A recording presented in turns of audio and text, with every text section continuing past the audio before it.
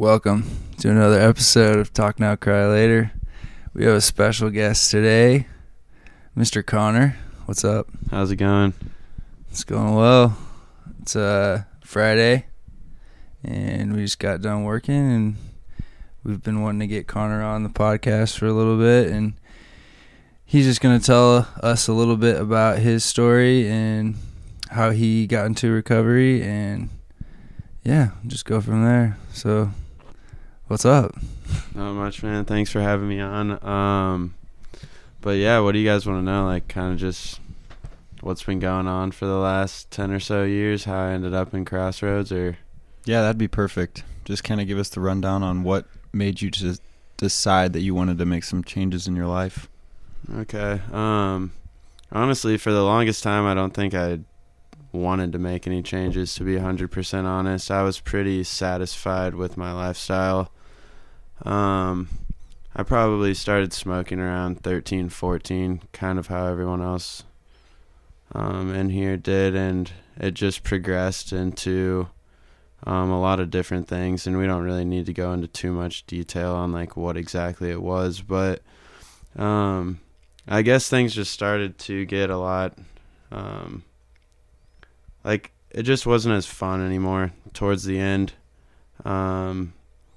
I guess it lost its luster, if you will. I became a lot more dependent on these things to feel normal rather than for some sort of experience to have fun or make something out of nothing. I felt like it was all I had towards the end. I guess it started to interfere with like my school, my family life, my friends. I feel like I just ran through so many different groups of friends in a matter of, I guess, years. But I don't know. I just got sick and tired of honestly getting in trouble, ending up having to deal with the consequences of that, whether it was jail or probation, crashing cars. I don't know. I just got tired at the end. Sick and tired of being sick and tired is a good way that I hear described a lot. I don't know. I ran into an old friend of mine at a funeral, actually. It was weird. And I started hanging out with him again, and he had been through the program, and I think it probably took me maybe 2 months after I saw him to end up in trouble again, and I crashed a car and got charged with DUI, and I don't know what it was. I don't know where the willingness came from, but I was kind of just done with the way I was living, and I've been here. I got connected with you guys, and I don't know, just something I'm working on daily to lead a better life, I guess. Hell yeah, dude. Thanks for sharing. Yeah, Connor and I definitely, we have similar paths. You and I, we actually knew each other for a period in time before finding recovery. And then when you did end up finding recovery, I was in your newcomers meeting, and our friendship's grown ever since. Before then, we were just acquaintances that kind of lived together for a month. Yeah.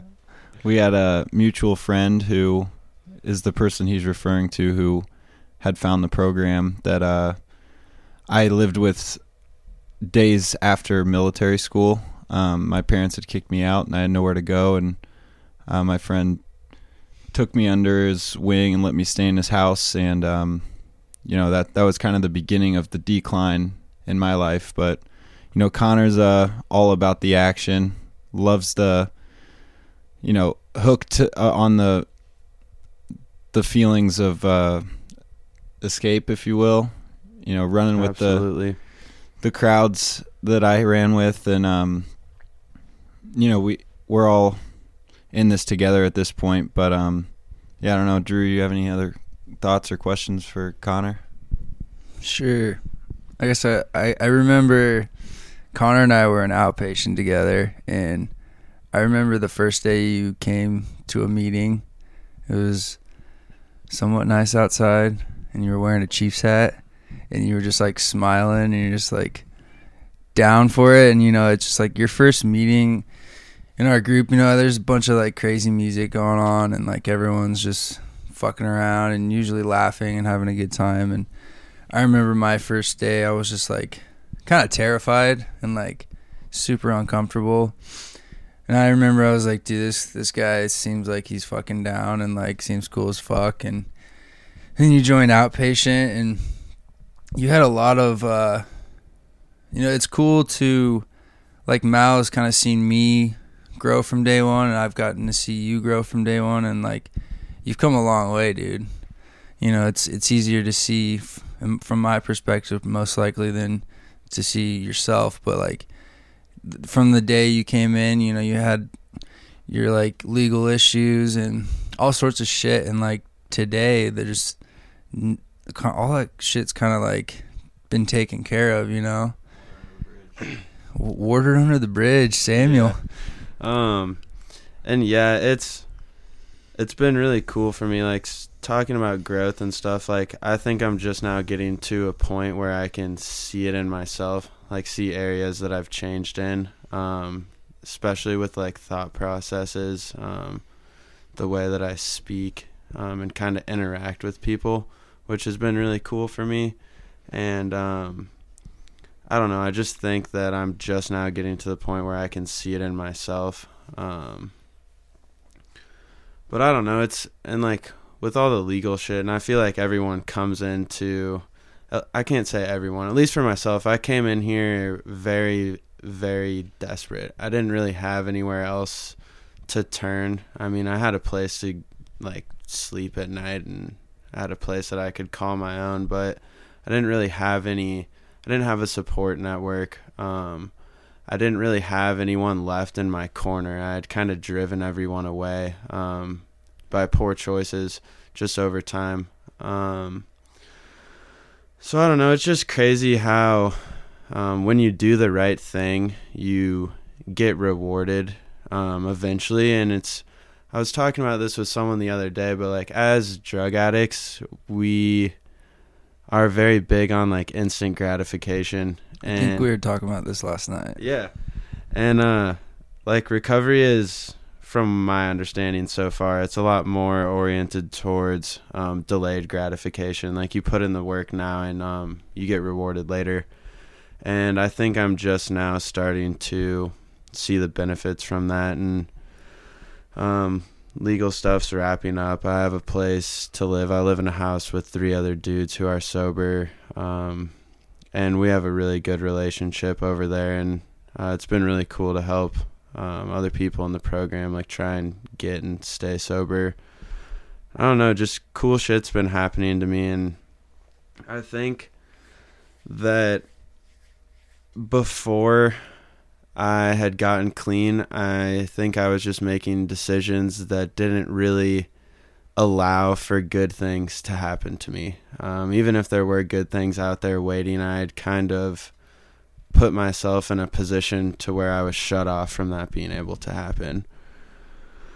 And I don't know, it's just been cool to kind of like open that door and see what's out there for me. And I'm just now starting to get a taste of it, and I'm sure there's more out there. But I don't know, I appreciate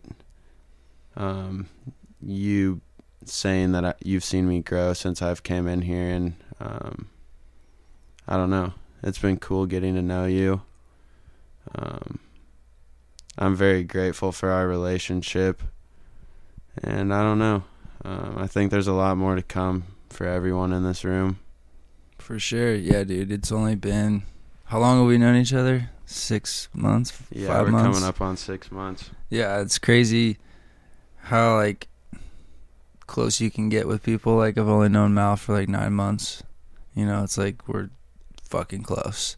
And I think that just goes to show, like, when you're willing to constantly grow and you go to your friends to get insight, and you're just honest with everything and how you feel and how you go about your day, and you just get to know people so much more than like my past relationships were, so surface level, and like what's up, like later kind of conversations. There wasn't any depth to it.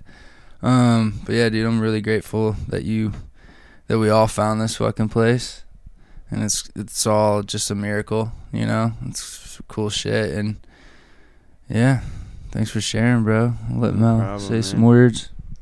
Yeah, dude, I really appreciate you coming in here and sharing. Do you have any like words of wisdom or advice for anyone out there who's listening and maybe on the fence or in a place where you were before the legal action had been taken, to where you felt the need to make some necessary changes? Well, I think it's pretty safe to say that the hardest part, if you're on the fence, I think the hardest part of this whole ordeal is just asking for help. Kind of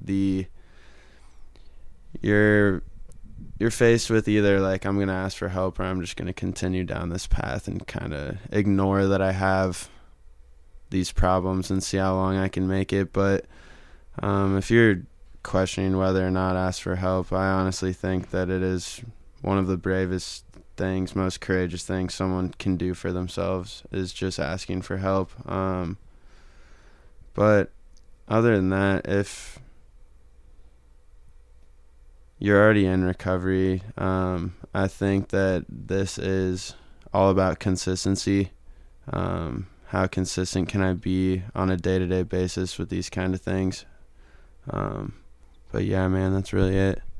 Yeah, they say pain's a great motivator. And for me, like you, it took hitting those bottoms over and over and over again. And then, like they say, you don't truly hit a bottom until you stop digging, because I could have kept going down that road for as long as my pain tolerance is where it's at.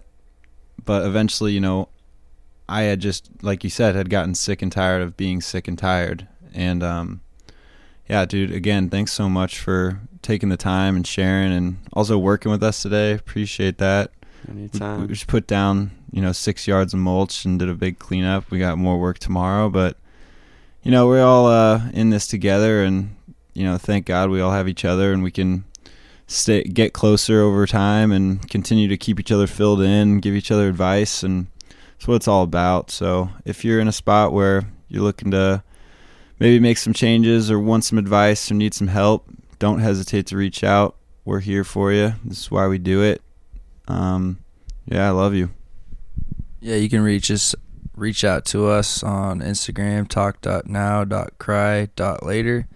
DM us. Let us know what's going on. If you got someone else that's struggling with alcoholism or drug addiction, we don't know everything, but we have experience, and we would love to help in any way possible. But yeah, thanks for listening, and we love you guys.